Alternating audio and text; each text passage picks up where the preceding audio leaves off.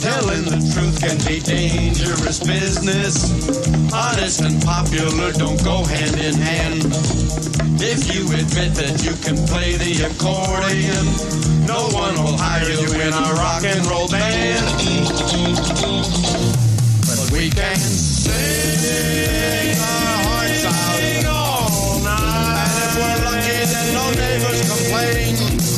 Nobody knows where the beginning part starts out. But being human, we can live with the pain.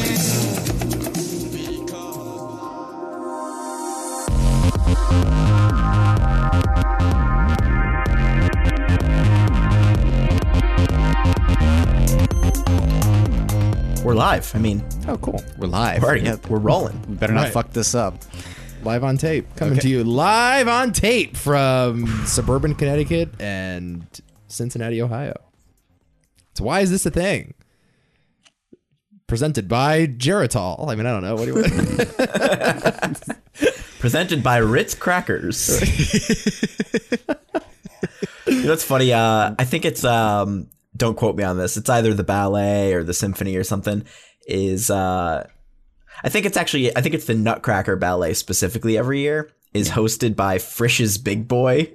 Nice. Frisch's Big Boy. Yeah, it's a fast food chain that is based out here. I think they started out here. Their logo is like this statue of like a little boy with like an enormous fucking head just holding up a burger. Right. So you go see the ballet and you're at this fancy theater, you're dressed to the nines, you know, you're there to watch your annual Christmas show, and they go, and now, happy to present Frisch's Big Boys. The Nutcracker. It's like Hostess presents the Met Opera. It's like Right. That's America right there. That's capitalism in a nutshell, isn't it? Fucking cracks me up every time. Where the fuck have I heard of Big Boy? Like in movies, I feel like I've heard that name 1,000 times. Is that like a national chain? Because we don't have that in New England. No, we don't. I think I don't know how far they reach. Have you had? Oh, you know what? You know what it is? I've had it once. It's Austin Powers is Big Boy, I believe. What's the one? Yeah. Yeah, where the Big Boy statue goes up into space. Oh, of That's course. Big Yeah, Boy. yeah. It's like, what Yeah. Oh, I know the Yeah. kid. Yeah. Absolutely. I've seen this kid. I was like, what the hell is that? So you've been there, Nick? Once. And it's just like a burger place? Yeah, they got burgers and shit like that. Yeah, the Indiana, Kentucky, Ohio, that's it.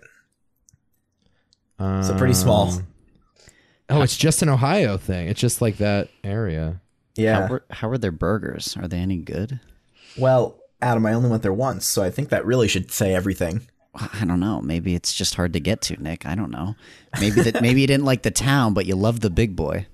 Their flagship location is about 5 minutes from my house. They're not hard to get to.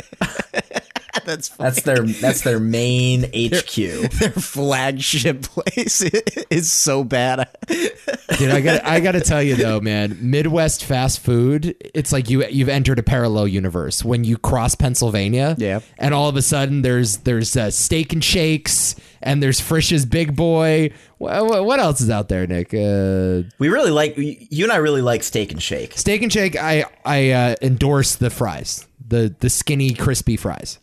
Oh, see, you have this like the way I am with pizza. Like you like to judge your fast food joints off of their fries in the same way that sure. if my pizza place cannot get its pepperoni pizza right, I want nothing to do with it. Yeah. Yeah. Yeah. We have there's Freddy's frozen custard and steak burgers. Ooh. That's the name of the restaurant chain. I feel like a lot of these are just like things that could have been McDonald's but never quite were. Yeah. Raising Cane's. Do you guys have Raising Cane's? Of course. No, we do not. But yeah, Raising Cane's is another big Midwest one. Yeah. Love Raising Cane's. They're very good. Raising Cane is a Brian De Palma movie. Sure is, Adam. Very good. What else is there? I feel like there's not a ton of McDonald's, Burger King, Wendy's. Last time I was out there, I They're don't know. out there, but Yeah, it's not as common. Like in my small town here, there are 2 McDonald's. Yeah. what I would say is you'd be surprised at just how common Freddy's Frozen Custard and Steak Burgers is as McDonald's. Right. That's really, it's not that there aren't a lot of McDonald's, but there's a lot of other shit. And you're like, what is this world? The fucking Midwest just does fast food better than anybody. It's unbelievable. They grow corn and they do fast food. Mm-hmm. It's crazy. They get it. Yeah. Math, not so much, but the other two things, you know? A little bit different, but when I was in England, the fact that Aldi's is just their Stop and Shop was, like, really threw Yeah, me but off. see, 'Cause even now, here- we have listeners here that don't even know Stop and Shop, though. Like, that's even that's true. Yeah, specifically yeah. regional. Like, that's maybe 2 states. Like, New Yorkers aren't even, like, big Stop and Shop people. No, I guess Big that's Y right, yeah. in Plainville? We have a Big Y. Nobody has Big Y. No, Big Y's Massachusetts. Yeah. Right. It's like the tiniest chain. I grew up thinking it was the only fucking grocery store in the country. Like, Right. I had no clue. It's the ultimate New England thing, is a Big Y. Like, it's very Yeah. specific. Yeah, ShopRite, I feel like, is kind of a national thing. But even though you got Kroger's, you got Food Lion, and Oh my God, Food Lion. that's a big thing in the South. Yeah. I'm a big Kroger's fan. I enjoy going to Kroger's. I love Kroger, and they're headquartered in my city, as you know. What's Right. the other place? Giant? Is that one that's down south, I think? Sure. That sounds about right. Does it sound right? Yeah. I'm glad you're supporting that one. Ralph's is a big one, I think, on the Ralph's. West Coast. Hell yeah. Yeah. Hit us up on the Discord with your local grocery store. And we can Tell us compare what your notes. local, the shortest drive. What is it? No, give You me know, just, John Blood's going to do it. right. Yeah, you will. Well, John Blood is obsessed with grocery shopping, as we know from his Discord antics. He is our grocery shopping correspondent. What would you say is the primary supermarket used in the Middle East? What the fuck kind of question is that? Why would any of us have an answer to that question at all, Adam? I just ask it. I know I don't their know. seafood place of choice. Trader Joe's. What tra- Nah, it's fish tar. fish tar. Ooh. Thanks for that, guys. That was pretty good. Hold your plus. Guys, we're talking Ishtar today. Finally. Oh my God, at long last. It only took us, what have we been, 8 years at this, Nick? Yeah, so it's about to be 8 years, yeah. Wow. I was 20. I was 20, guys. Oh, to be young. Oh, man. To be young and making movies in the Middle East with Elaine May. Ishtar. We've been teasing it long enough. We're finally doing it. The cult classic from 1987, directed by Elaine May, starring Warren Beatty and Dustin Hoffman. Considered roundly as one of the, if not worst movies ever made, biggest box office fiascos of all time, and a huge behind-the-scenes catastrophe that has since been reclaimed in the way that all of these movies are reclaimed 20, 30 years down the line as a cult classic and one of the great comedies of the 80s. Great. Is that really how it's been reclaimed? I think in certain circles, yeah. I mean, it's impossible. If you go on the internet, you're going to find a specific opinion on any movie ever made, you know. You're going to find The Godfather is bad. You're going to find The Room is good. Well, it you know? is. Right. It's The Godfather sucks. We know this. Yeah, horrible Terrible, film. terrible movie. right. So, like, listen, this is the first time I watched this movie. I could not divorce myself from that context. Yeah. Obviously, I knew Ishtar was synonymous with bad movie. It's just an adjective for bad movie at this point. When Kevin Costner made Waterworld, it was referred to as fish tar in the reviews leading up to the movie. There's that famous Far Side comic strip, The Video Store from Hell, that only has copies of Ishtar in it. You know, it's a movie that has been referenced for years, but I also knew that it had its defenders. And so, you know, going into it, I tried to remain as neutral as possible, not to take one side or the other, and really evaluate it as though I was seeing it in the movie theater for the first time in 1987. I had expectations going into this, but I didn't know what those expectations were exactly. I just know that this was not what I was expecting. What were you expecting? More of a mess. Which the movie is messy, It's but a mess, all right. Yeah. but it's not a mess in the way I felt like I was watching like Airplane, you know? Okay. And that's not what I was expecting. More like The Room mess, I guess, because of all of the hype and talk about how this is like one of the worst films ever. It's not, though. It's not the worst film ever. I'm just gonna put that out there. It's really not. I'm not gonna say it's not one of the worst movies ever. I I mean, I fell on the fence of it just being not good, personally. If this script came out 20 years later, Will Ferrell would have been in this movie. Hell yeah. Yeah. Absolutely. You know what I mean? Right. And it would have been a Judd Apatow, Right. Yeah. Dorm movie. It would have been like Step Brothers. Well, because This movie's and if it came out 10 years later, it would have been Wayne's World 3 Trip to the Middle East. Exactly. I mean, Right. or whatever, or not even. It's Morocco. I will say the representation of Morocco is crazy. And by the way, it comes in a long tradition. It is basically a Bob Hope and Bing Crosby road picture. there is a Road to Morocco movie. Yeah, Hope and Crosby did a bunch of these movies in the 50s and 60s that were huge hits. And Elaine May's whole pitch on this was, all right, what if we updated it with Beatty and Hoffman and we gave it a sort of Reagan era political bend and we make up this country of Ishtar and kind of do a Hope and Crosby road movie. One of the things I will say is that while I don't think it's as bad as I think the initial critics thought, and while I wouldn't say it's one of the worst movies ever made, no, I mean, not even close. But it does have enough of those like fascinating question marks to make you entertain the idea of it being one of the worst movies ever made. I certainly felt that way about the plotting, and I certainly felt that way about the two leads of the movie, Right. for better or worse. I think I can nail in like one sentence what is sort of wrong with this movie. It came out 10 or 20 years too early, but everybody involved had sensibilities from 10 or 20 years before. Whoa. Do you know what I mean? Like this Okay. feels like everybody came into this with like a 70s sensibilities, but the movie feels very 90s, early 2000s in plot, in setup for all the humor. Okay. That's interesting. Yeah, see what you mean. I do understand what you're saying. Well, I think first and foremost, Hoffman and Beatty are not comedic leads traditionally. I mean, both of them have done comedies and have been successful in comedies. Beatty, I think, less so than Hoffman. Hoffman is coming off of Tootsie a couple years earlier, one of the great comedic performances of all time. And, Beatty had done Heaven Can Wait, which is kind of a comedy, but it's also more of a dramedy than a comedy, straight comedy. And they're also a little bit on the older side. They had taken a big gap in between their last movies. I think Beatty hadn't made a movie in like 6 or 7 years. The last movie he did was Reds, that he won the Oscar for. So they're coming at it a little older. They're coming at it with really a dramatic background. And you're right, Nick. It is kind of a minor, ineffectual comedic romp. Something that, as you said, you're either getting in the 60s or the 2000s, but in the 70s and 80s, they weren't as common. That being said, sorry guys, I really like this movie. I think it's actually really good. Oh, really? I understand.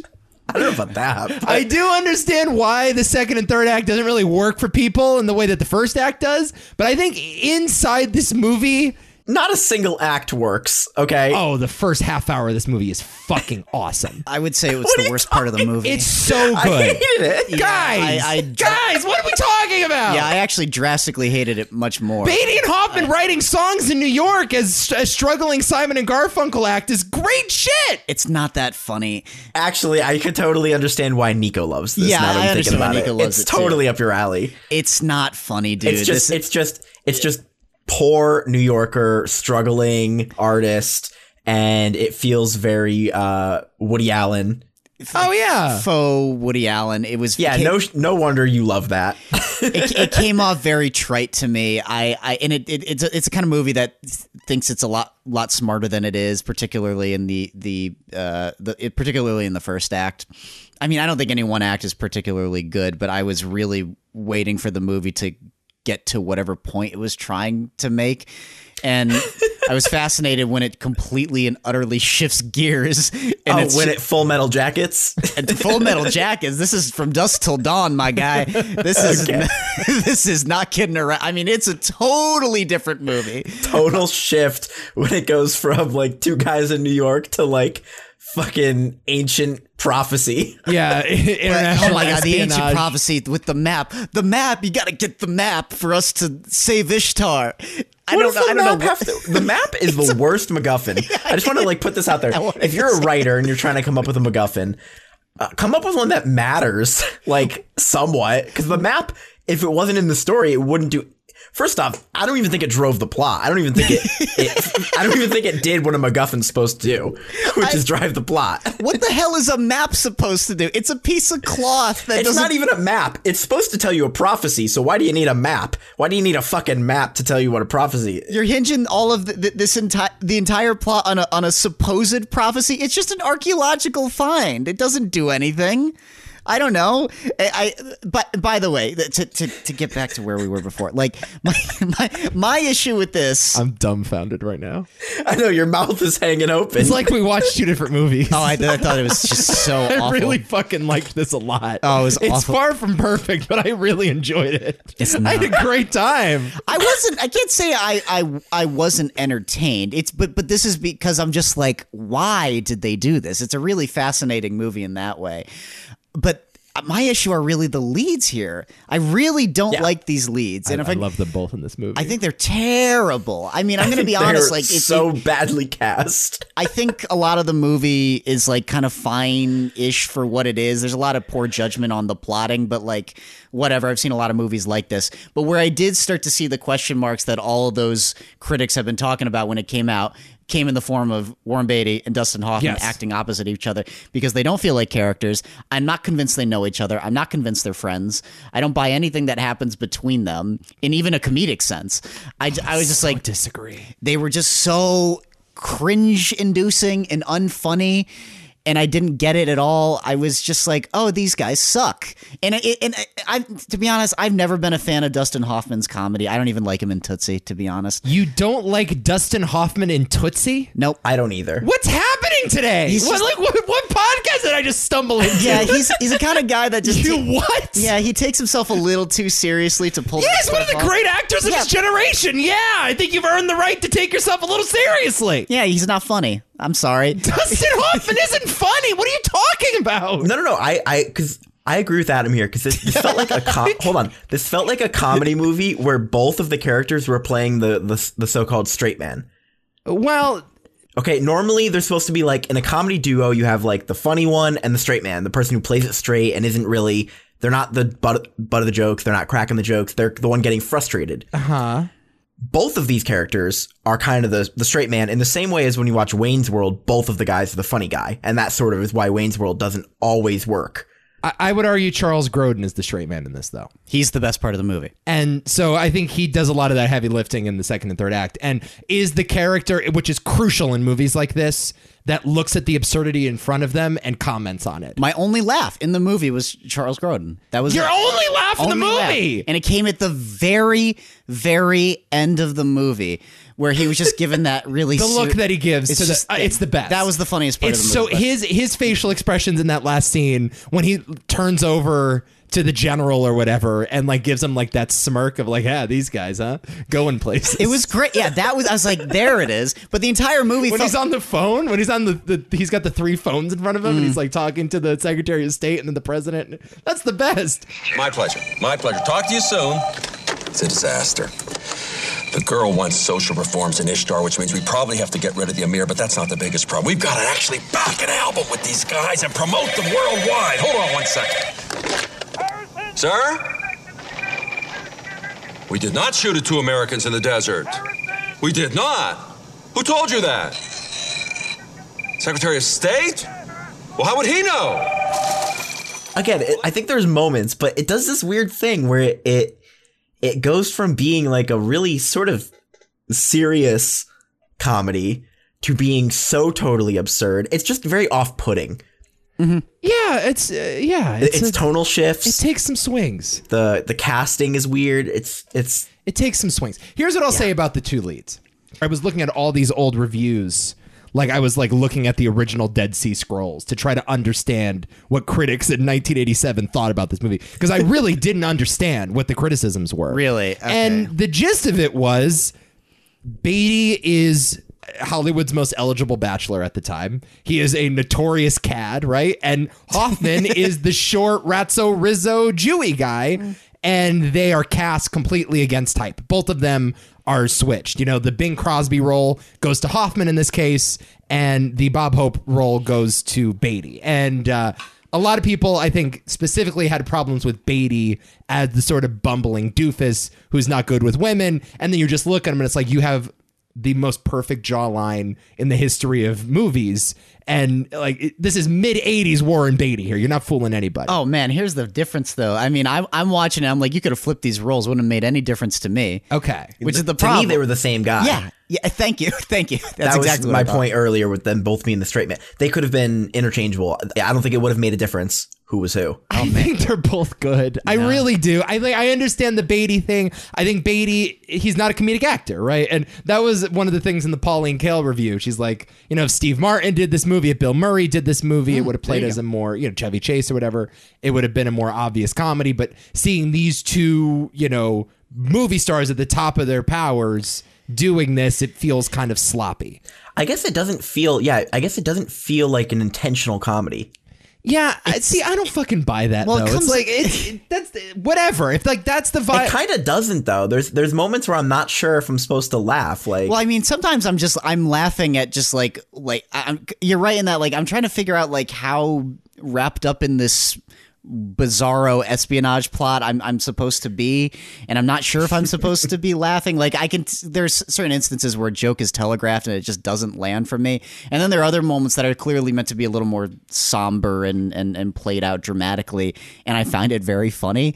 And I'm again, I hate to say it, but I'm laughing at the movie. I'm like, wow. I don't think that's the case. I was like, this that movie is pretty funny throughout. I was It's like, attempting comedy. Throughout. No, there were instances where it's like I was laughing at just the stupidity of the setup sometimes. Like the passport, just the fact that the passport is even given up at all. I'm just like, what in the fuck is happening right now? Yeah, whatever. Why does this happen? And instantly I'm just like, God, this is so stupid. I don't buy this even one little bit. See, Big Lebowski comes out 10 years later, and all of these complaints about the plot being stupid and there being a lot of suspensions of disbelief necessary are washed away by that point, after the 90s. Shakespearean comedies, you can go all the way back to the theater. It's misunderstandings cause comedic moments. People not understanding each other, talking over each other, talking about different things but not realizing it. That's what comedy is. This movie is almost a little too convoluted. Yeah. At times with the plot, but I'm actually struggling to understand what's going on. There's so many moving parts, so many different factions. There's the Russians, and then there's the Yeah, who also doesn't give a shit? The characters. They don't give a fuck. It's like all they care about are their music careers. They're trying to write songs. They're in the middle of the desert about to die of dehydration, and they're writing a song about the vultures. I agree with you. I'm just saying that I think it was hard to follow the jokes. The movie seems to care about the convoluted. Oh, no, it doesn't. Yeah. No, it doesn't give a fuck, dude. Well, Charles Grodin's whole character is like, I can't believe the fate of the Middle East is on the, lies on these two people. Spends a whole lot of time detailing it for me to believe that. I don't know, dude. Care. I don't. Yeah. Like the Coens do that all the time, Well, the whole point of The Big Lebowski is about movies and it's about genre, and it's okay to have like a bumbling character by nature stumble through like different like cinematic ideas in a plot that makes no sense, though. Yeah, but fundamentally on a plot level. Let me give you an example, though. When the two guys are arguing with each other and one's like, well, you're a CIA agent. Well, you're this. Well, you're that. Like, those misunderstandings that they're having. Oh, my God. What? We're going to miss our show. Oh, no! Oh, yes. Oh, yes. Oh, yes. Well. That is it, isn't it? Now we're going to get blackballed at the Shea Casablanca. We're never going to work in Morocco again. They're going to call Marty. Word's going to get out. We will never get another booking. What have you done? What have I done? Yes. You're blaming this on me? Yes, I am. On me? On you. You're a spy. That's how come everybody's trying to kill us. Oh, this is a joke. You think those guys are after us because they think I'm a spy, huh? Those guys are after us because they think that you know where Shira Sells' map is. Who is Shira Sells' map? Oh, come on. Don't play soccer games with me. You're not selling water down against some schmuck in Ponda, Texas. This is the hog talking. We're supposed to get them and be laughing at the fact that they don't understand each other.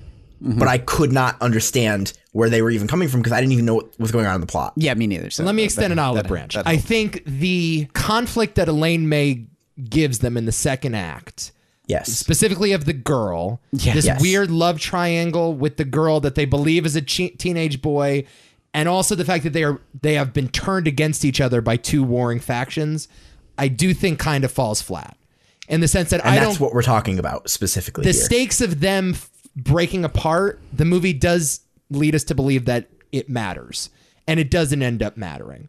So I will give you that in the sense that the conflict itself feels a little irrelevant. But purely on a tonal level, the movie does not really care about what the fuck is happening in this made-up country. Like, it doesn't really give a shit. And the movie is telegraphing that to you the entire time. It opens up Columbia Pictures title card with Beatty and Hoffman stuttering, playing the piano, trying to write this awful song.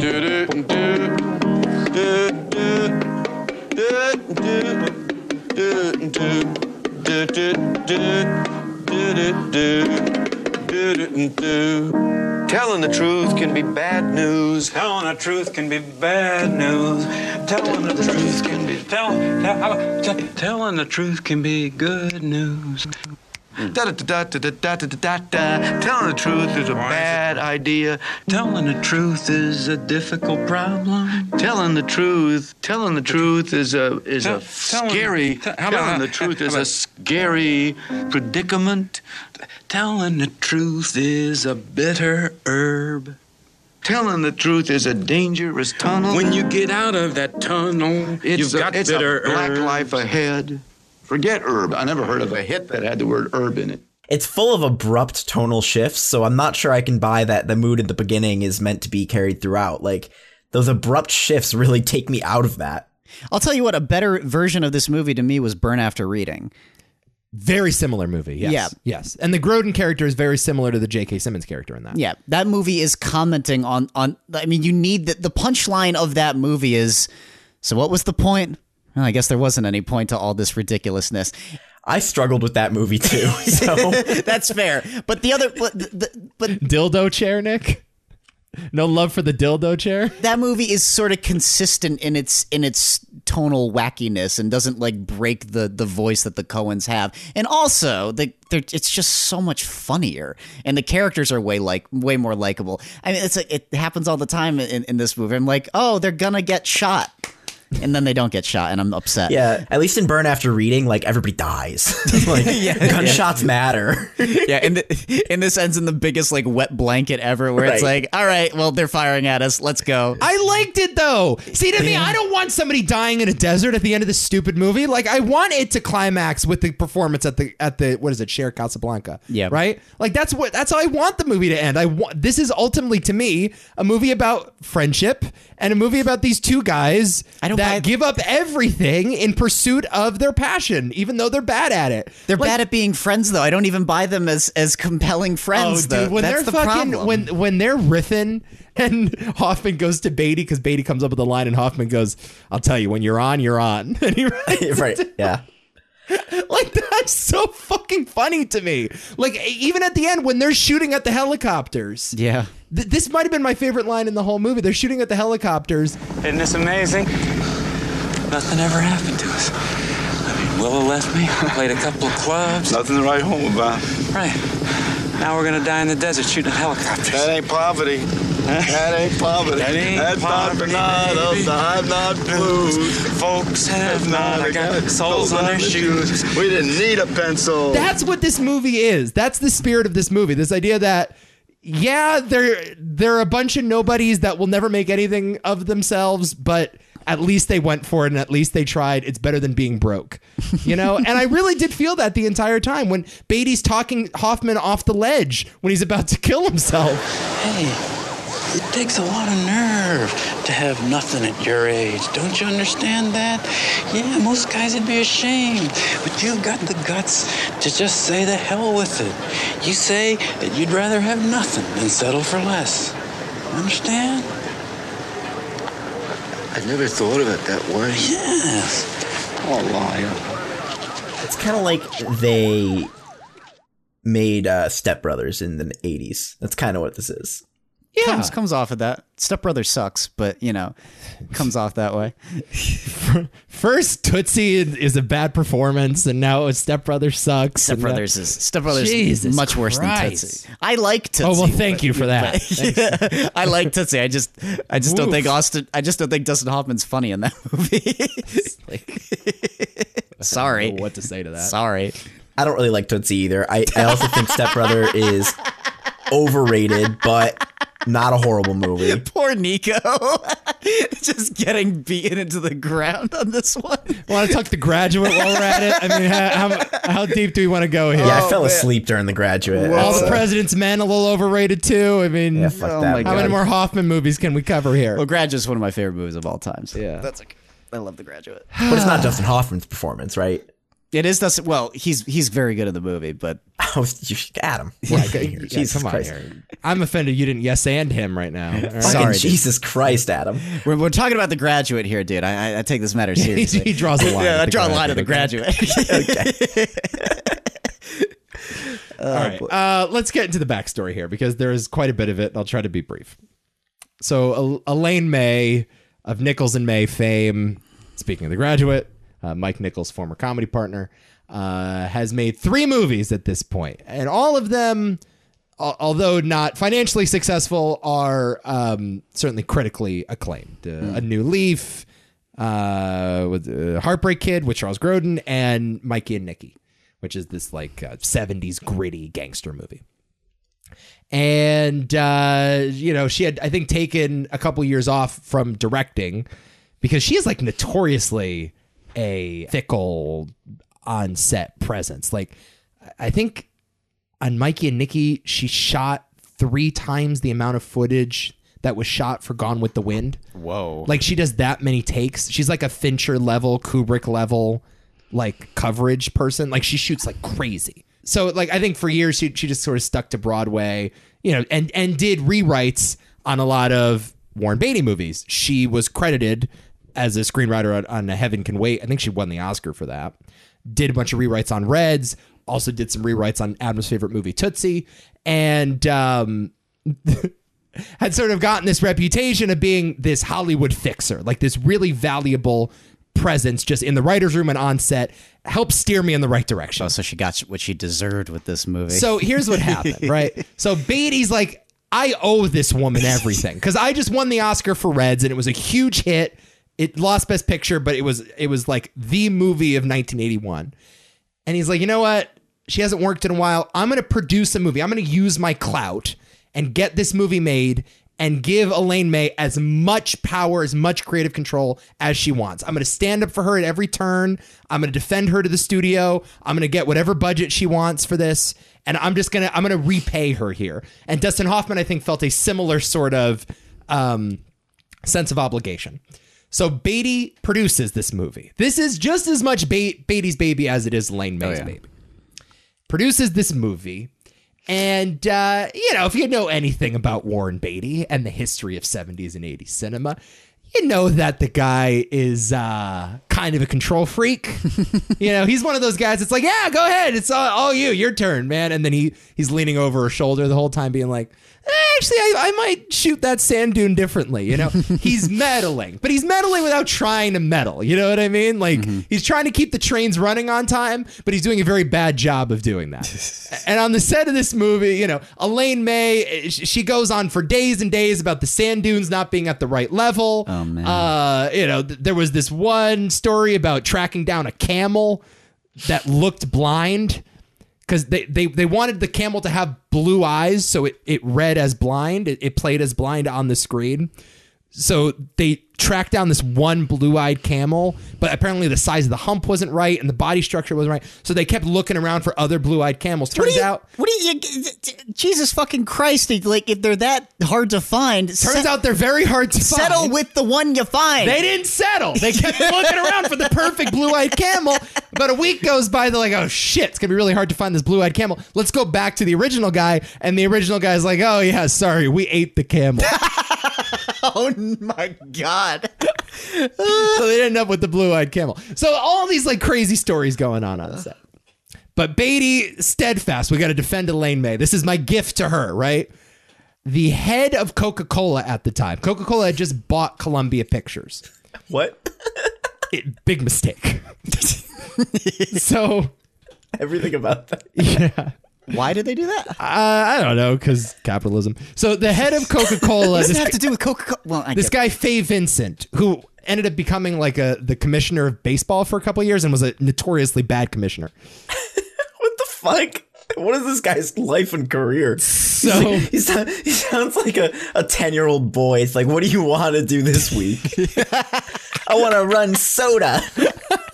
I want to run baseball. So Warren Beatty says to Faye Vincent, he's like, hey, bad news. Elaine can't direct. She's doing a really bad job at directing this movie. So Faye Vincent goes, well, you're the producer. How would you fire her, Warren? And Warren's like, oh, no, I can't fire her. I'm a Democrat. I'm a feminist. I can't appear to be, firing a woman. That'd be bad for her reputation. So Faye Vincent goes, well, that's all right. I'll fire her then. He's like, oh, no, you can't do that, because if you do that, me and Dustin, we have to walk, man. We can't stand for that shit. We're gonna quit the picture if you fire her. But she needs to go. So Beatty's like, listen, here's what we'll do. I got the perfect solution. Elaine is going to shoot her version of the scene. Then I'm going to come in and shoot my version of the scene. And then we'll have two versions of the same movie. And then in the editing bay, we'll just choose my scenes every time. And then it'll end up being a Warren Beatty directed movie without my name on it. What did that do to the budget? Well, Faye Vincent's like, well, wait a minute. We'd be paying for two movies then and only get one. It doesn't sound like such a good idea. So they don't end up doing that. But what they do end up doing in the editing process, they gave Elaine May, Warren Beatty, and Dustin Hoffman each final cut permission. They were all given control of the final cut of the movie in the contracts. So they're all there with 3 different editing crews editing their own versions of the movie. So Hoffman's in an editing bay, and Elaine May's in an editing bay, and Beatty's in an editing bay. And they're coming up with their own version of each scene, and then they're presenting it to the producer, and they're like, all right, which one do we like best? So this movie is kind of cobbled together. It's the vision of all of these different people. Wow. Because they are all, as we know, notorious perfectionists. Like, it's not just like Elaine May shooting too much footage on Mikey and Nikki, and Warren Beatty is like at the peak of his powers, fucking every woman in Hollywood, top of the world. And Dustin Hoffman is not sleeping for 5 days on the set of Marathon Man. It's all of these stories of these egos, these crazy artists clashing in this one disaster in the 80s. Yep. That sounds right to me. But anyway, the movie comes out and all of these stories leak, and the media decides, well, this is bound to be a disaster. I think the edit ended up getting pushed back 10 months for the reasons I just described. It was supposed to come out at Christmas time, ended up coming out in May. And I think, again, before this thing even hit theaters, critics and the media had crafted this narrative that it was a disaster. The amount of times us on this podcast have talked about a notoriously bad film and then go, well, it's actually not that bad. And then it turns out there was a media narrative crafted before the film's release. Yes. This is not the first time. This Not at all. seems to occur. I mean, Waterworld did the same thing, right? Waterworld was the same way. Bonfire of the Vanities was the same way. Right. Yes. Well, Bonfire of the Vanities was actually That movie does suck. a terrible movie. Yes. Yeah. But not the worst movie ever made. No, I don't think so. Yeah. Like, bad for reasons separate and apart from the stuff reported in the media. That's what I think kind of about this movie, frankly. Although it's not as bad as I think what the narrative was crafting. I agree. I certainly agree with that. But I do also think that story makes for a better movie. The making of Ishtar is hilarious. Like, that's funny to me. I was like, oh, that's hilarious. They're competing over their stupid edits. Yeah, Ebert said that on Siskel and Ebert. That's that he great. wants to see the documentary version of this movie. Oh, that's Not even great stuff. documentary. I want to see the narrative version of the making of this movie. Yeah. I want to see the the disaster artist of Ishtar. Right. That's a great idea. The disaster Ishtarist. Hell yeah. Hell yeah. pretty good. That's not Thanks. bad. Yeah. So listen, was it a bad idea to get these 3 people specifically together? Yeah, I would say so. I think personally they're 3 geniuses in their own right. I fucking love Elaine May movies. And it's kind of sad. I think the narrative has also been that this ended her career. Like, she was never given money to do anything ever again. And I think to a certain extent that's true. In general, though, I think after this movie, she's just like, it's not worth it. I'm just going to do Broadway. I'm going to win Tonys. Yeah, you had already said she had stopped directing for several years before this film. Yeah. I think she kind of found it to be more trouble than it was worth. Yeah. The prospect of directing. Being a filmmaker then that way. Yeah. Well, and also what we've talked about several times is that, like, any smart person would not get involved in film. It's a horrible industry to work in. Right. It is not a financially successful industry, Right. which is probably why Coca-Cola realized buying Columbia Pictures was a bad idea, because they're a very profit-driven You have company. to be a real crazy person to want to do movies. I mean, I'm one of them. Right. So yeah, she wanted out. She wanted out of the game, and she did fine afterwards. So this whole idea, like, I think she ended up winning an Oscar, or nominated for an Oscar for Primary Colors. She wrote The Birdcage. She wrote a lot of the great Nichols love The movies. Birdcage. Yeah. So she reunited with Nichols after that, and she won a bunch of Tonys, and she actually is reportedly working on a movie with Dakota Johnson now. Oh, cool. Apparently, she's staging a comeback of sorts. She's 90. Good for her. But yeah, she's maybe going to make one more movie with Dakota Johnson. So we'll see. Interesting. Okay. But yeah, it was just wrong place, wrong time for all of these people, and just the wrong combination. Bad alchemy on set. I really don't think the movie works that well. Just as a comedy, I don't think it works that well. As a showcase for these performers, I don't think it works very well. But I do agree that it was kind of unfair what happened to the movie for sure, and what happened to the people around it. And Elaine May certainly didn't, it wasn't worth what happened to her, I would say. So there is that. Yeah. What did Warren Beatty do? When did he do Dick Tracy was my question. Dick Tracy was like the follow-up. Really? Okay. Dick Tracy was in that's what I thought, 1990. I mean, again, he was working very sparingly. Okay. Because the whole thing back then was movie stars had mystique, and you'd wait 6-7 years, and there'd be this anticipation of when's Warren doing another movie. I think about how much more fucking money they could have had. Yeah. What idiots. That's how this industry goes too. Oh my God. Well, I had you guys, or I recommended that you guys watch the Dick Tracy Zooms In special. I watched 5 You minutes. showed me like an alien language. You're just like, yeah, watch this. Like, what? Yeah, it's kind of like a Tim and Andre sketch. This thing, like, it's not even real. It's it doesn't very feel bizarre. real. Well, what was it? The fucking the video that would cut out and their faces would like shake. Stylistic choice, Nick. What the fuck? Beatty still got moves. You're not a fan of Dick Tracy there, Nick? Yeah, come on, Nick. What's the matter with you? Al Pacino, his best role ever? What? Yep. You probably didn't even recognize Pacino under that makeup in the clips they played from the movie. It's crazy. So a couple weeks ago, I think this was like in late January, Turner Classic Movies, they didn't even put out a press release. It was just like on their TV guide. Like, it ever just like something will just appear in the guide, and everyone's like, what the hell is this? Can you imagine you walk into a movie theater and there's just like a movie that you'd never heard of, just with like, that's so weird. There was just a listing as inconspicuous as it can be, just being like, Dick Tracy Zooms In, the new Dick Tracy special, Dick Tracy Zooms In, airing Friday at 11:30 or whatever. And everyone's like, what the fuck is going on? So Warren Beatty, I did not know this until this year. Warren Beatty did another one of these specials in 2010 with Turner Classic Movies. And he had Leonard Maltin, the film critic, interview him in 2010 in character as Dick Tracy. And he did the same thing just a month ago, 13 years later, in order to hold on to the Dick Tracy rights.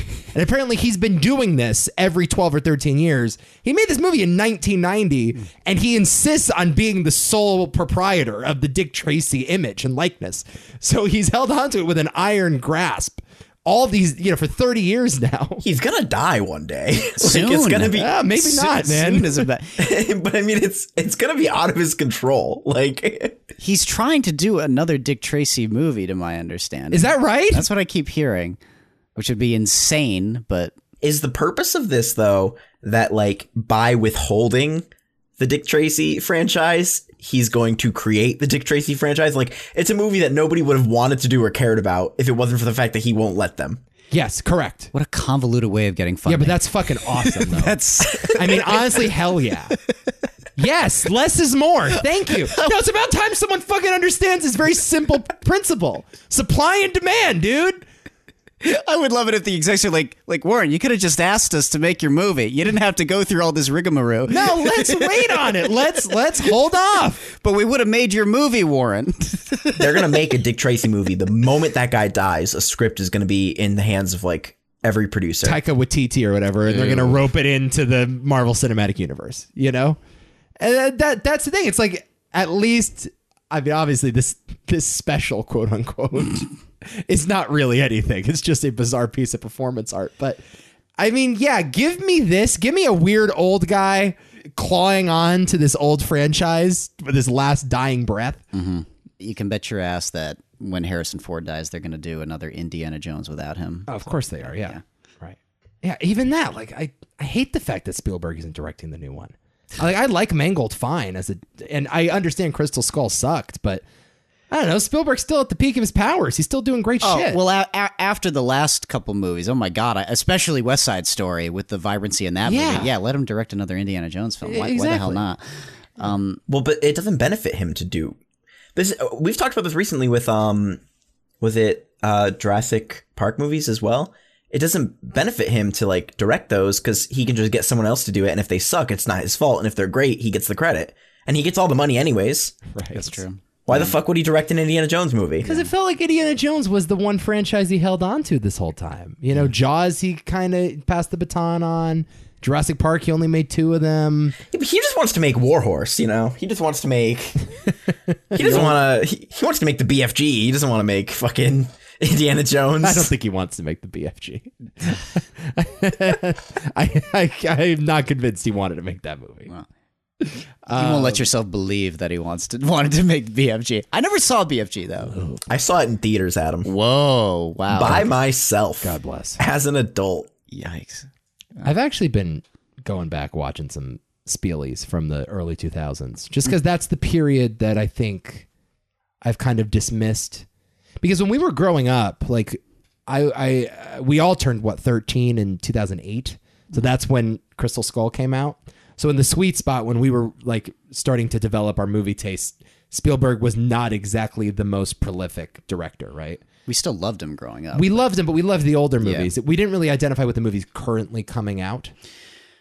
Man, were there any that I identify when they came out? I'm trying to think. I mean, I'm sure you saw Munich many years after, right? Way after. I mean, that came out in 2005. Yeah.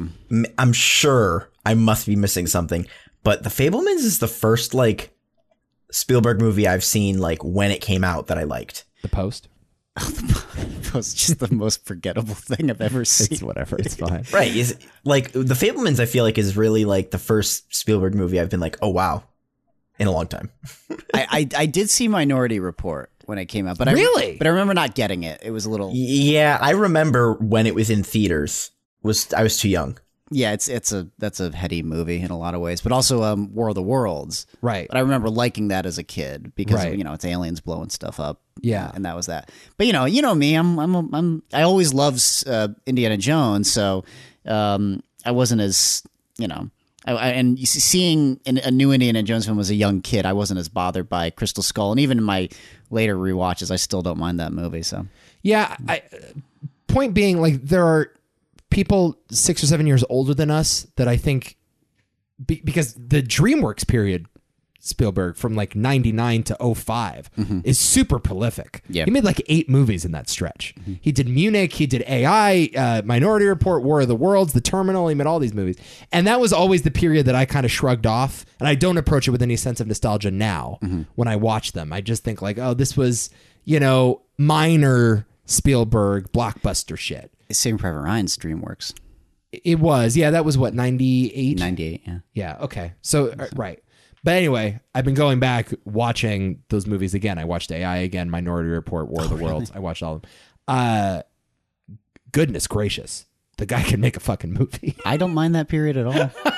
Yeah, they're good. The guy's really good at making movies. Yeah, but what happened the past like 15 years?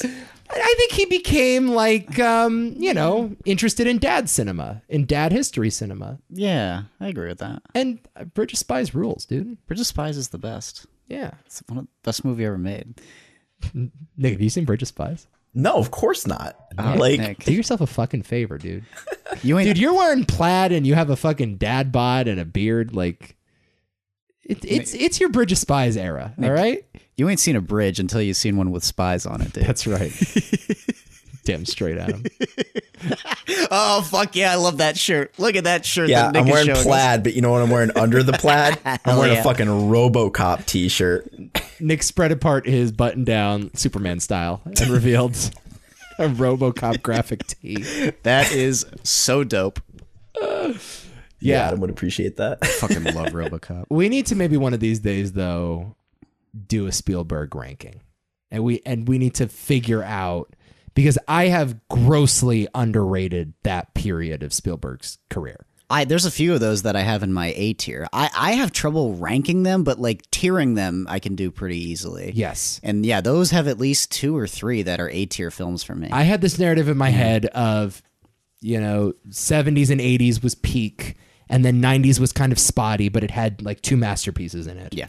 And then the 2000s were kind of minor. He was doing like these studio jobs that didn't really hold up. And then it was all history shit. And I think that narrative is just incorrect. I think all of the periods have something interesting. Yes, they do. Absolutely. I mean, I have Catch Me If You Can, Munich, and Minority Report in the A tier. I love those movies. War of the Worlds is really fucking good. Underrated as fuck. That's a really good movie. I The agree. sequence where the aliens invade and are just obliterating everyone in the town square. It's like 9/11. And Cruise is great in the movie he's too. good. Cruise plays like a dick. Yeah, That movie's sick. it's a good movie. I think people make fun of the alien design at the end. That might be like the one thing. That is a good. That's one of his more underrated films. It's knocking at the top 10 for me. After watching it, yeah. And also AI, I was so unfair to AI when I was a kid. I don't love AI's fine. It's kind of a mess, but like it's a mess in a way that I now appreciate. Whereas when I was a punk kid, I was just like, oh, that ending is not what Kubrick would have done. And now Nika's like, it is what Kubrick would do. Or are you saying that maybe Kubrick's a fucking idiot? What does he know? The fuck does that guy know? Anyway, the Dick Tracy special. Wait, so we're going from this tangent back to another Been tangent. a real Russian doll podcast. I'm very today. confused.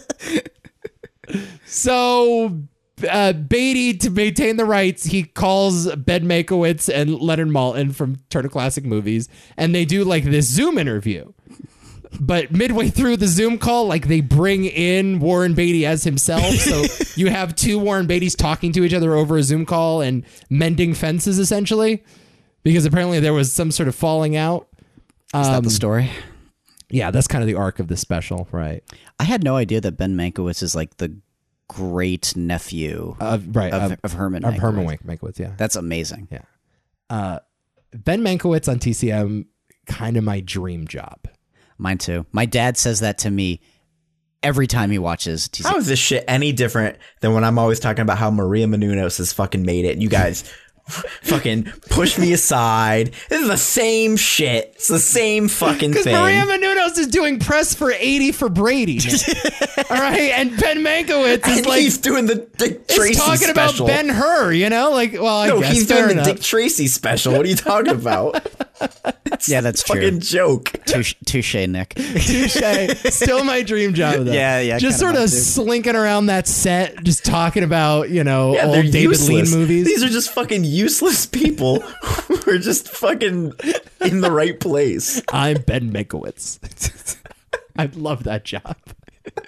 Just do that for 50 years. Just age gracefully. Go more gray every year. That's literally all he does. Talking about film. It's the best. Yeah, how could you not want to do that? How could you not? Yeah. But the Beatty thing's fascinating because he's like, you're going to pry these Dick Tracy trademarks out of my dying fucking hands. And like the special, he's like doing live commentary, but it doesn't seem scripted, Nick, right? He's kind of just like, I wouldn't do that shot this way. Why'd you go with pink roads? Why aren't they red roads? It's nonsensical. It's nonsensical. It's just like a rambling old man doing commentary on first the old Dick Tracy special, and then secondly the Dick Tracy movie that he claims Warren Beatty fucked up. But he's like doing commentary while criticizing the movie, but not really criticizing the movie. It's like the least self-deprecation you've ever seen. Shouldn't Dick Tracy be played by like someone who wasn't Warren Beatty in order for him to say Warren Beatty fucked up Dick Tracy? No, Nick, that's Adam. Wow. Freudian slip if I've ever heard one. I get it. No, Adam, that's not the joke here. No, but the weird thing is there is no jokes in this special. It's not funny. It doesn't make any sense. It's just nonsense. I think what we're coming down to is that Warren Beatty's just not that good with comedy. That's what He's this not is. funny. He's just not He that sucks. funny. He just sucked. How dare you guys? Yeah, he kind of sucked. Yeah. I like Warren Beatty, just not in that special, not in Ishtar. Let's talk about the plot of Ishtar, Nick. Oh, good lord! I don't know if I can. These two men at a turning point in their life where they've decided to throw everything away and try and become music writers, and they're not very good. They get an agent who basically says, well, I can get you guys a gig in Morocco. It pays shit, and you got to pay your own way to fly out there. And they go, cool, we'll take it. They go out there and they get involved in, I don't know, like a giant spider web of international espionage and terrorism and overthrowing a government. And I'm still confused about the nation of Ishtar. Well, fake place, but I think it's just like neighbors Morocco. Yeah, but I don't think I can call myself an expert on Morocco. But I definitely don't think its neighboring country is, I don't know, Pakistan or whatever. Like, they made it like it was the Middle East. It's just generic. Wait, is Morocco not in the Middle East? Morocco is in, like, Northwest Africa. That was my question. Is it in Africa? Let's get to the bottom of this here. Hey, God. It is, like, west of Egypt. Okay. Well, that's the Middle East, kind of. Not really. Oh, actually, no, it's not at all. It's not at all. No, It's Morocco's very like far. by Spain. Morocco is closer to Italy than it is to the Middle East. Like, oh, so that's why I'm very confused about their representation of, like, because okay, between you have Morocco, Egypt, Middle East, like, and there's probably a couple of other nations even in there. So, like, this does not look like Morocco. This does not look like Egypt. Like, I don't know what this place is supposed to be. Wow, is there desert in Morocco? I mean, I'm sure there is. I'm sure. Well, they filmed it on location, so there must be desert. No, I'm sure there's deserts there, but it's more the culture of the people, right? And what they're trying to represent feels very offensive for one thing, but wildly off, just not accurate. When you put it in that context, the gun trading scene takes on a whole different meaning. The gun trading scene might be the only one that's kind of xenophobic. It's the only one that's sort of insensitive. For the most part, I don't think the movie actually ages that poorly. I wouldn't. This might go back to the Reagan era politics that they're trying to comment on, and they were just trying to, like, force a square peg in a round hole kind of thing. Here. Yeah, that's probably true. But, like, you know, when it's you know you've done something wrong when we're talking about a fictional country, and I can still tell you that you got the facts wrong. That's a good point. Right. Does Dustin Hoffman look like a Middle Eastern man to you? No. Oh, thank you. Thank you for clarifying. That scene's a little tough. Yeah.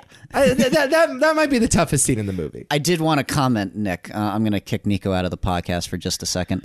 Is this a fucking Dune thing again? There's a oh my goodness gracious! It's a great. We're talking about Ishtar. Shh, quiet. There's a great Dune reference. I was like, ooh, these. In order to make the coup work, they have to kick these people out into the desert and make it look like it was kind of an accident. We're not going to harm them. We're just going to put them out in the desert and let the desert take care of everything. So it kind of reminded me a little bit of Paul and Jessica.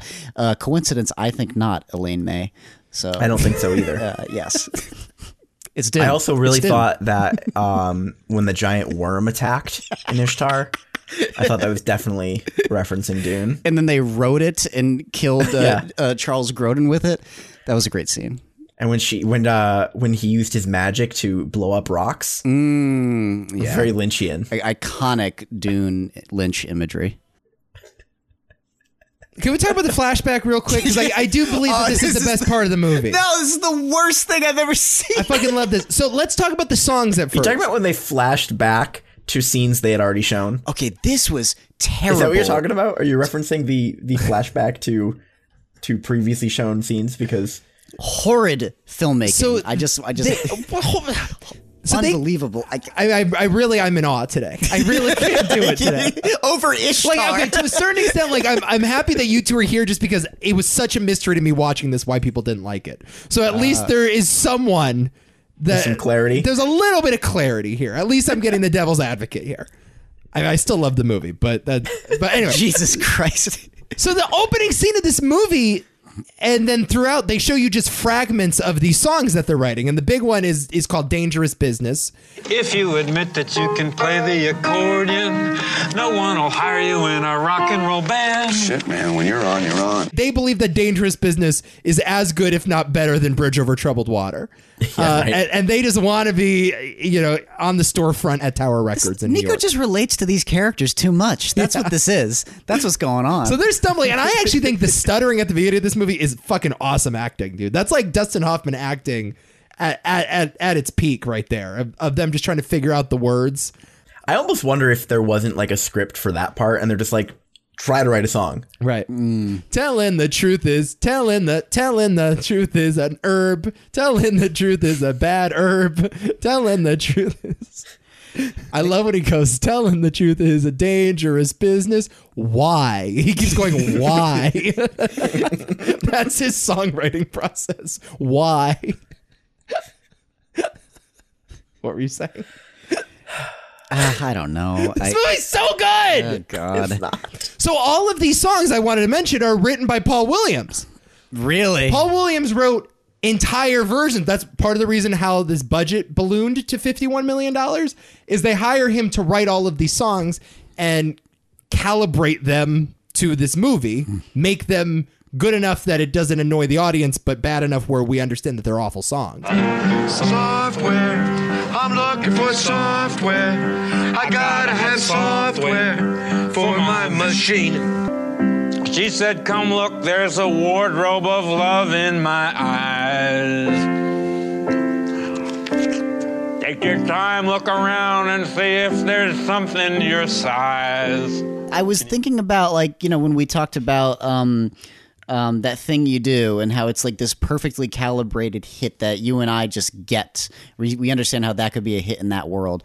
And then I thought about the reverse side of things where it's like with the King of Comedy, where it's like you get how he might be able to do a stand-up show and they're jokes, but they ain't got the mustard on them. They suck, and they convincingly suck. And his delivery sucks, too. Exactly. Yeah. But But this one felt in that weird, again, I was so confused. I was like, is this supposed to be so absurdly bad that it's funny? Or is this like a genuine, like portrait of songwriters just working it out? Because I couldn't get it. No, it's supposed to be bad. I was like, but it's presented in that like very like authentic like New York style that you see in the 70s. They're at a nightclub with bongos. They're at an open mic. It's just the two of them with bongos, and Warren Beatty's doing this weird dance. I'm not rolling his hands. Well, that stuff's more. I think you are supposed to authentically think they're like real people. They think they're good, but they clearly suck. That's the point. Yeah. They're supposed to suck. There's like there's a cognitive dissonance I have with like the way the characters are on the page and the movie that's being shot. It's very weird to me. It's like I certainly see what they're doing on reflection, but in the moment emotionally I'm like, what's going on here even? Yeah, it sort of teeters the line between being like a comedy drama and being like a spoof of Yeah, itself. I agree. Yeah. Okay, that's great. know? Yeah, I think you're right. Yeah, you think it's on the other side of that line. Like it's more like overtly absurd. Well, like I said at the beginning, it felt like sometimes I was watching Airplane. Right. At times. Yeah. Like sometimes the humor sort of teeters that line. You're like, wait a minute. I think just really tonally, this movie is kind of off-putting. It's just uncomfortable. I think that's really the problem. It's just that it's not a comfortable watch because the movie's not consistent. Mm-hmm. It's not consistent even in its inconsistency was the thing. Right, It's very misshapen and weird. I completely agree. That was one of my notes. I It's was just like, uncomfortable to watch because Yeah, but that's Nichols and May, though. was Like, like- that's her whole style.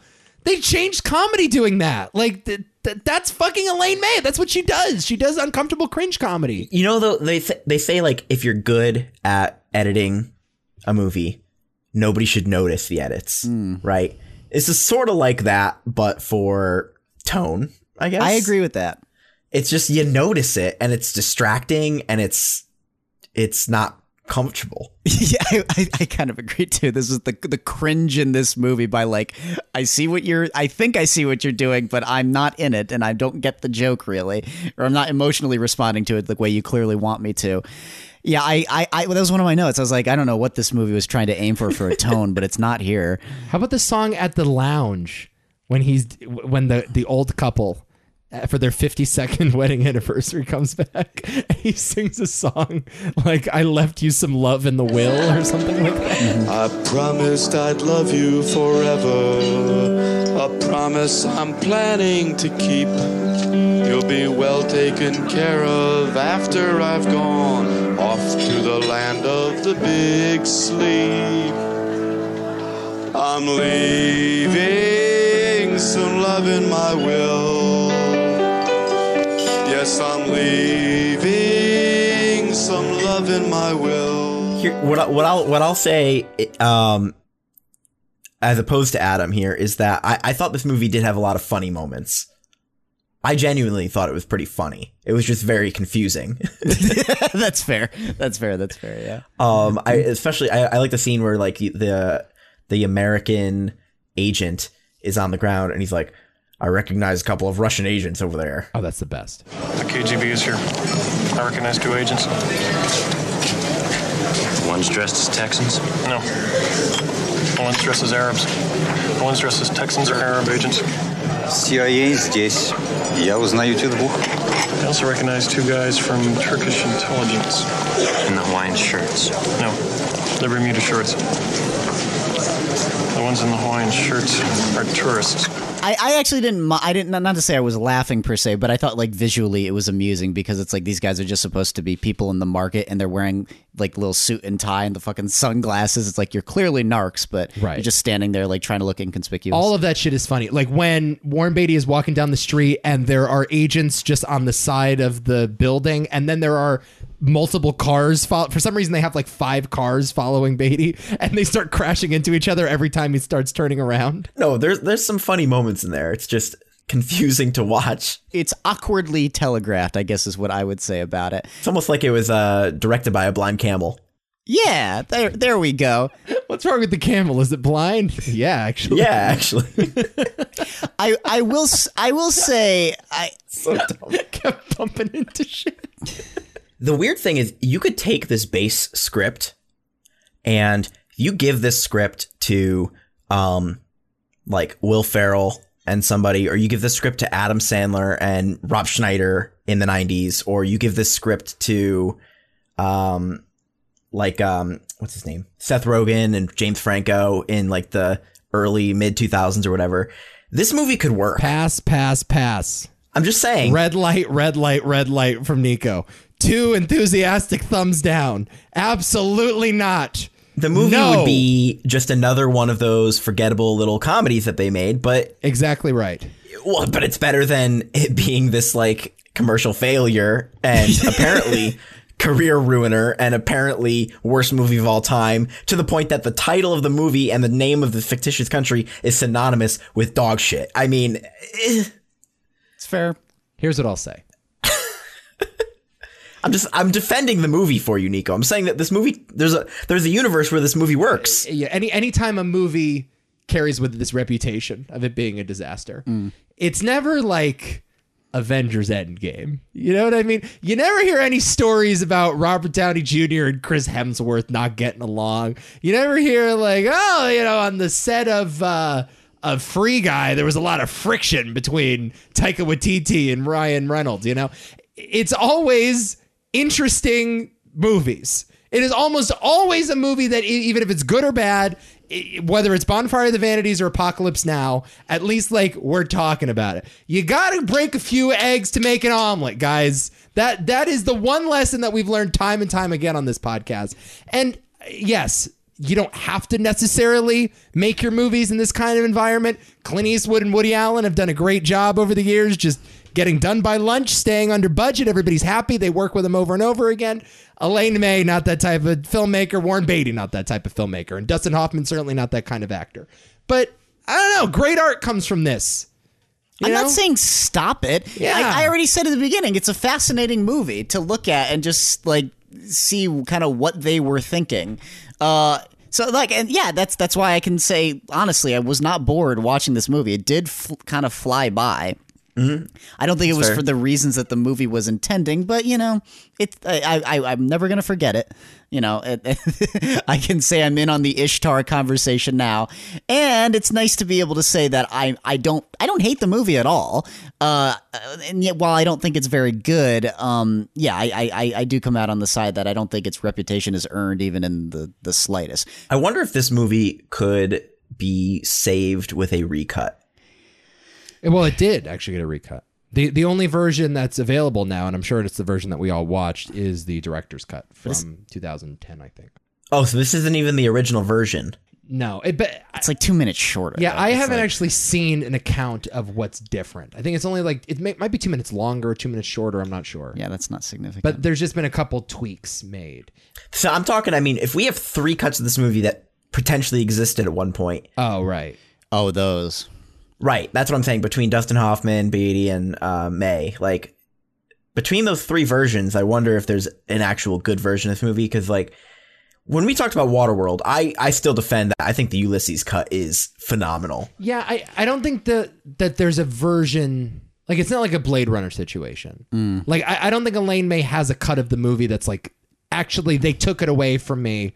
Because I don't think the movie really got taken away from her. The whole thing was Beatty stuck by her and let her make whatever movie she wanted to make. So well, I think all 3 of them eventually settled on this is the version we have. Right. And when you hear them talk about it now, like they like Hoffman talks about that movie pretty positively.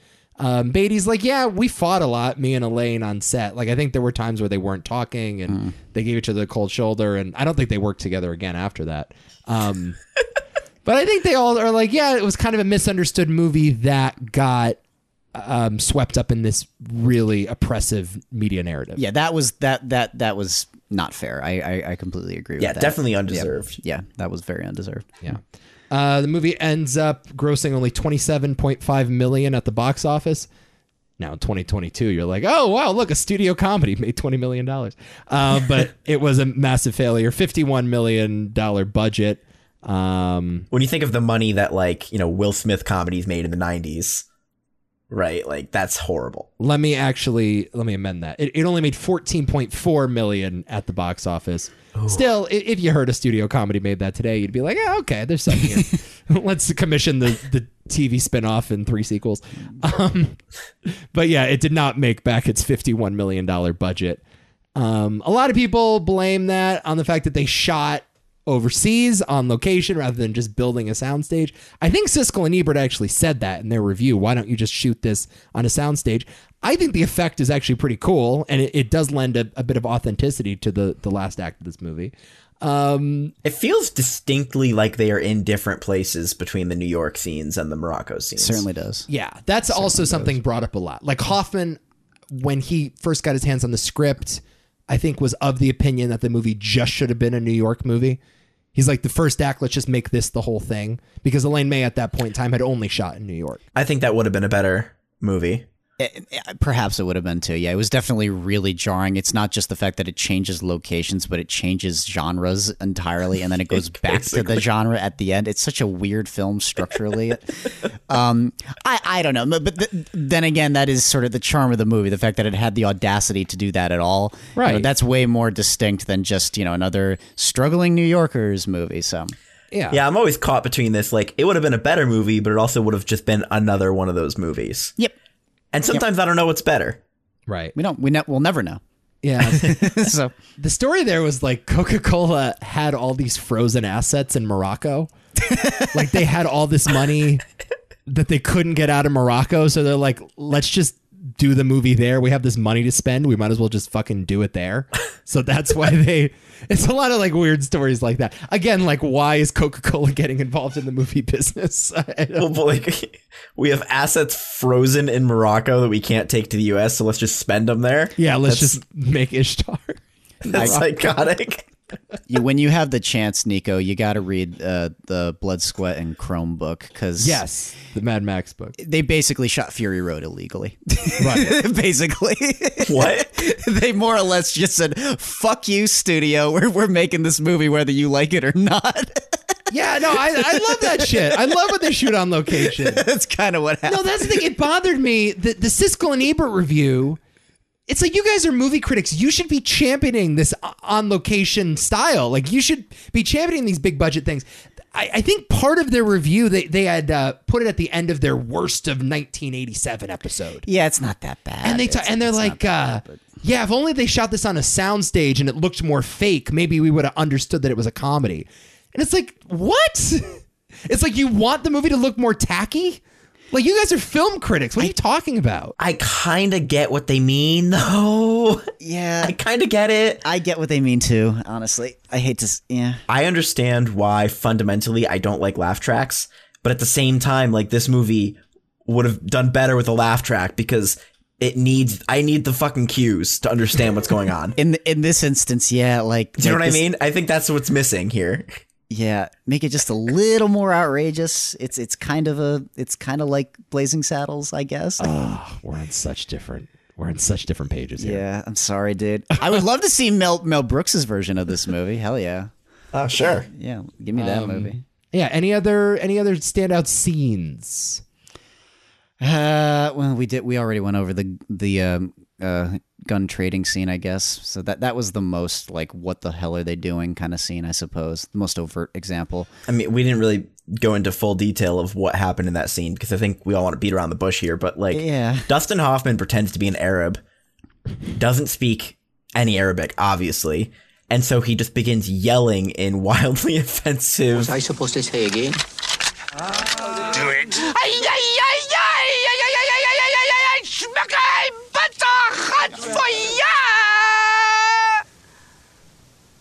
All the while, Warren Beatty is, like, wrapped up in a burqa, kind of egging him on, like, yeah. Because he has to convince them that he can actually speak Arabic so they don't shoot him to death. Exactly. So he kind of...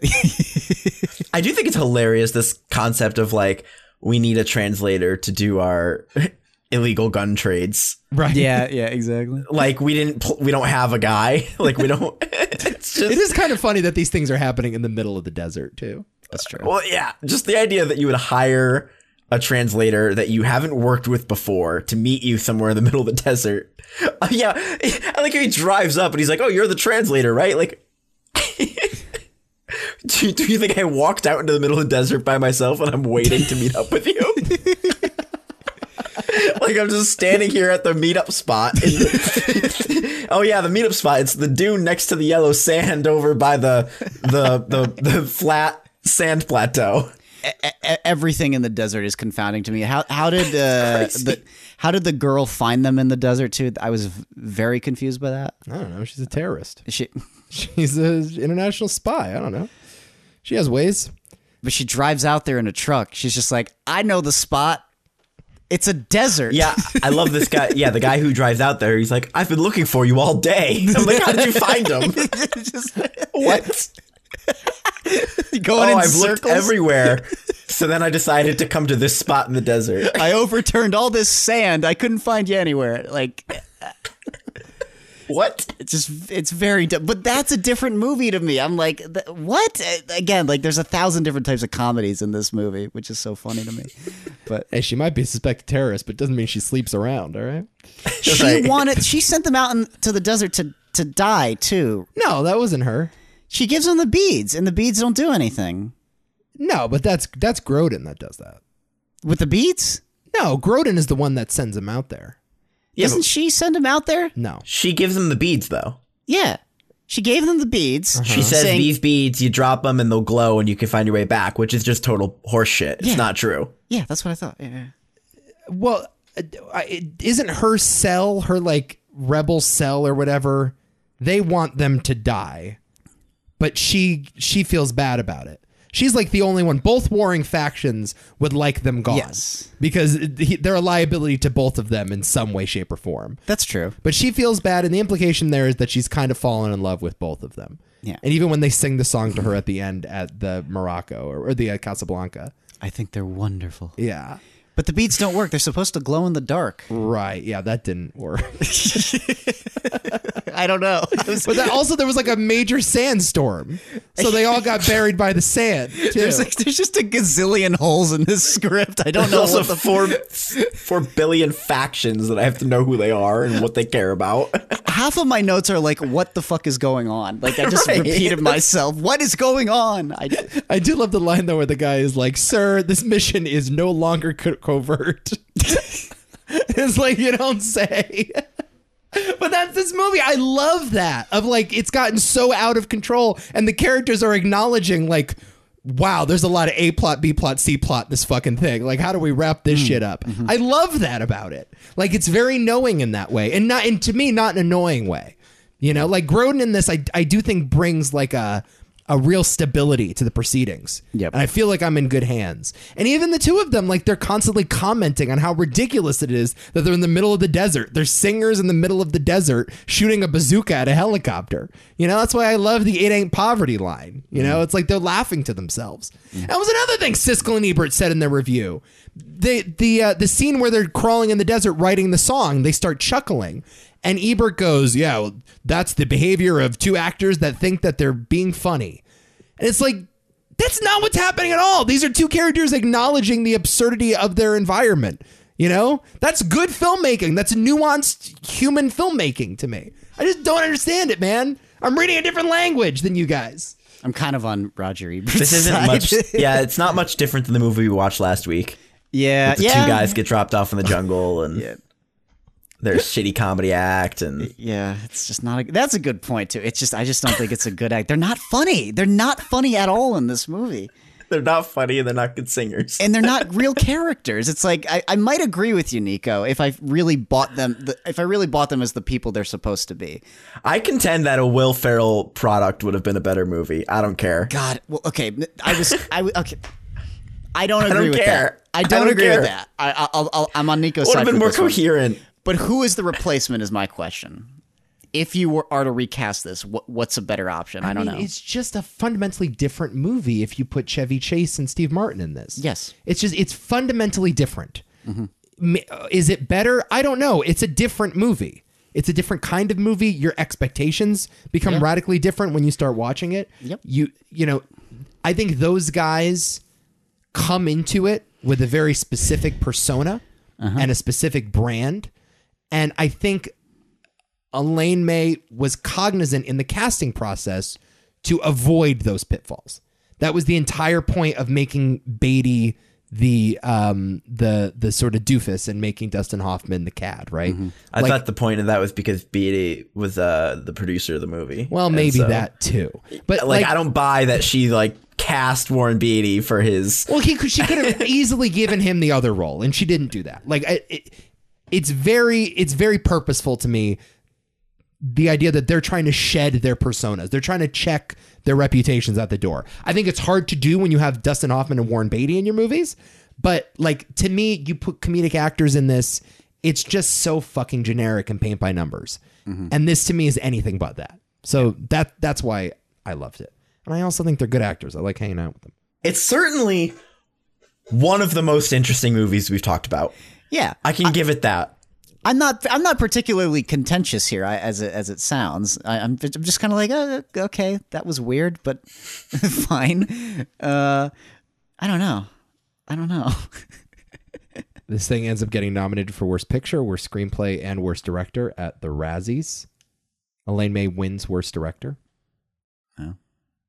Years later, though, directors like Quentin Tarantino, Joe Swanberg, Edgar Wright, and even Martin Scorsese have praised this movie, Scorsese citing it as one of his favorite films of all time. Damn. Ishtar. Elaine May contends, I love this quote, "If all the people who hate Ishtar had seen it, I would be a rich woman today." That's a good point, because like I think so much of this was media narrative, you know? Well, yeah, because people just didn't see it. A movie that fails at the box office is not a good or bad movie. It's a movie people didn't see. Right. Yeah. Right? Yeah. And I think even the guy that does Far Side, I'm blanking on the name of the cartoonist, but he issued an apology being like, I did that cartoon strip without seeing Ishtar. And then years later, I watched it on a plane, and it was like, yeah, I was entertained by it. Yeah. It's actually not fair, you know? There's a million other movies I could have put in the place of that movie. Yeah, it's not a movie that deserves to be a punching bag for anything. I agree with that, yeah. I think The Counselor deserves. The Counselor's unbelievable. It's a horrible film. Yeah, it's a terrible film. I contend. Anybody ask me what's the worst movie I've ever seen, I still contend. Counselor, worst movie. I've had people ask me that question fairly recently, Nick, and I have told them it's The Counselor. It's the worst movie I've ever seen. It really is, hands down. It's just awful. And I always feel bad because I love Ridley Scott so much, but I was like, geez, he's made what I think is one of the worst movies of all time, period. I think I go The Happening. Wow. Of all time. Yeah. The Happening is so much more watchable. It is. I would much rather watch The Happening. Yeah. I would watch The Happening 5 times before watching The Counselor one more time. I agree. I completely agree. Yeah. There is good shit in The Happening, though. Maybe that's not fair. The opening of The Happening is pretty good. Yeah. At least it's funny. Even if it's unintentionally funny, at least it's funny. Oh, The Counselor's fucking hilarious, though. It's not, though. It's not. The truth has no temperature, Nick. Come on.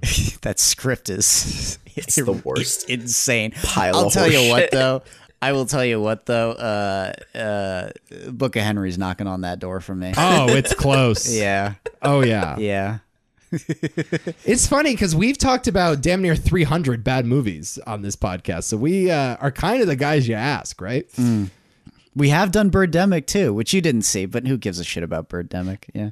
I disqualify all the like independent little movies. Like, to me, you have to be a Hollywood production. Birdemic is like purposely bad, made by a guy who had no career. Like Neil Breen, those movies don't count as bad because that's what they are. Like they're the Ridley Scott failure is like a way bigger swing and miss. You know what I mean? When people ask what's the worst movie ever made, they're not talking about Neil Breen's or Birdemics or anything. They're not even talking about Manos. It's like by a, you know, in a space that I know and understand as movies, baby. Yeah, okay, that's something you could judge. I think you have to have a wide theatrical release to really count for me. You have to be like a union movie. Like you have to have like SAG actors working on it and like a, you know, union crew, and you know, you have to have a craft services department like that. Like it's got to be that. They can't all just be Neil Breen. No, right? You can't credit Neil Breen with everything. That's hilarious. So it's got to be that kind of production. But then where does The Room fall in? Yeah, see, I don't think The Room. It's not really in the spirit of the question. Mm-hmm. Yeah, I think it needs to be a big swing and miss from a studio. Yeah, you know, there needs to be a budget behind it. It has to be a movie. My only issue with that is that it can make you hate like kind of like whatever studio films that really aren't that bad, but you end up saying like I fucking hated Uncharted or something. It was a piece of shit, vile movie. And yeah, it's not that good, but it's not that bad. Like whatever. When you watch movies through this lens of like low budget movies, you give them a lot more leeway and you focus on what they did well. And big budget movies are the ones that you criticize. You find that you come to the conclusion that most movies are just okay. I have found now the more we do this show, and by the way, we should mention we were going to do Cocaine Bear this week, and we didn't do Cocaine Bear. And I don't think we're gonna. I think we're boycotting the movie because for the most part, the reviews have been fine. Yeah. And it's that Snakes on a Plane thing of they tried to make a bad movie. They tried to make a B movie for VHSs in the 80s. Yeah, it's too mainstream. The fact that you're seeing all the ads for it and stuff, I was expecting this to be a movie that they kind of just either like slipped under the radar. There's not much investigating on our parts with something like Cocaine Bear. Right. Right. And I just don't buy into the fact that you can reverse engineer that shit. Like I think it needs to be organic. Like I don't think you can make a bad movie on purpose. It has to be an accident. Yeah. And so I think the more that we do this, the more we tend to weight ambition and intention and passion, you know? And so I like generally the movies that we think of as good for the sake of this podcast are not necessarily like technically good movies, but movies that are interesting to talk about, you know? And so I think like there are different types of bad in that way too. You know, The Counselor is super fucking interesting. You know? Hell yeah, it is. So like that to me is just a more fun time than watching Free Guy. I'm sorry. Oh my God. Yeah. I'd rather watch The Counselor than Free Guy. You have some of the top people in the prime of their career all failing in unison. where it crosses the line for me, Nico. It's like usually I'm kind of on your side where it's. But the second it becomes a miserable experience, which is what The Counselor is to me, yeah, that you're done. I don't care how interesting bad your movie is. If it's a miserable experience, I want nothing to do with it. Right. And that's The Counselor. And The Happening's not that movie. Happening is a fun, shitty watch. I love Ishtar. I defend Ishtar. That's fine. Let me credit most of the research I did for this was from a Vanity Fair article that was an excerpt from this Warren Beatty biography by a guy named Peter Biskind called Star, How Warren Beatty Seduced America. Real fascinating read. Got a lot of great insights. That's where all those stories came. And there are more stories in there about, Warren Beatty's womanizing, a time that he was on set with Dustin Hoffman and he was in the middle of a conversation and 50 yards behind Warren Beatty was a woman mostly covered from head to toe in clothing to avoid the sandstorm. And Beatty turned around instinctually. And Hoffman in that moment knew like this guy had like a sixth sense. Any woman in his orbit, he locked into, even if she was a mile away. like a fucking wolf. And I believe like Hoffman an animal. asked him in that moment, he's like, is there any woman on the planet you wouldn't sleep with? And he goes, I don't think so. And the line, I love this line. And he goes, why not? And Beatty goes, because you never know. What? I can't tell if that's ridiculous or badass or that's the best fucking story of all time. Or poetic or what? That's the best. That's why Beatty's Beatty and I'm me and you're you, There's something profound. Some of us are just born different. That's called sex addiction. It's a real issue. It's a serious problem. Speaking of womanizing, boy, where is this going? I only recently. I mean, it's the opposite of womanizing, really. But I was I was watching Falling Down again, which is a wonderful movie. That movie rules. It's so politically incorrect, and I understand why it's canceled now, but it's so good. It's a really good movie. It is a movie about a Holy old white shit. man going on a rampage and just shooting people. Basically. Yes. Basically. But it rules. Michael Douglas is awesome in it. Joel Schumacher movie. Yeah, well, this is my my next point. Yeah, I was watching it with my brother and his fiance, and he was like, "Ooh, Joel Schumacher, that's that guy that claims to have had sex with 20,000 men." I'm like, "What? 20,000 men?" And I started doing the math, and I'm like, "Okay, wait a second. How old is he? How many people did he have to have sex with every other day?" And I just went through all these equations on how that makes sense to me. Adam, I have done the exact same thing with Wilt Chamberlain. Yep. Who has also claimed, I think his number is also 20,000. Yep. And I've had a fucking chalkboard in front of me. I've assembled like rooms of, the brightest thinkers that I know, which take that with a grain of salt. Just with calculators and abacus and just, we're crunching the numbers. And I'm picturing like a montage sequence of the numbers flying by the screen in the DiGregorio household. Like A Beautiful Mind. Yeah. Goodwill Hunting. Oh my God, that's funny. No, we've done this because you got to think how many times in a night. You got to figure some of these women at the same time. It's not all individually. It's not 20,000 sessions. No, exactly, precisely. So, and then you're like, okay, yeah, how many? This could mean like threesomes, foursomes, and so on and so forth. I naturally got to Wilt Chamberlain after going down the rabbit hole of Joel Schumacher, and turns out Wilt Chamberlain has done the same thing. Right. The way he came to that number was like, oh, Jesus, I have not stopped fucking. So it was every night. Every single He's night. dropping 60 points at the Garden. So it's like... So 365 days in a year, I've been alive on this many days. And yeah, he did the same thing.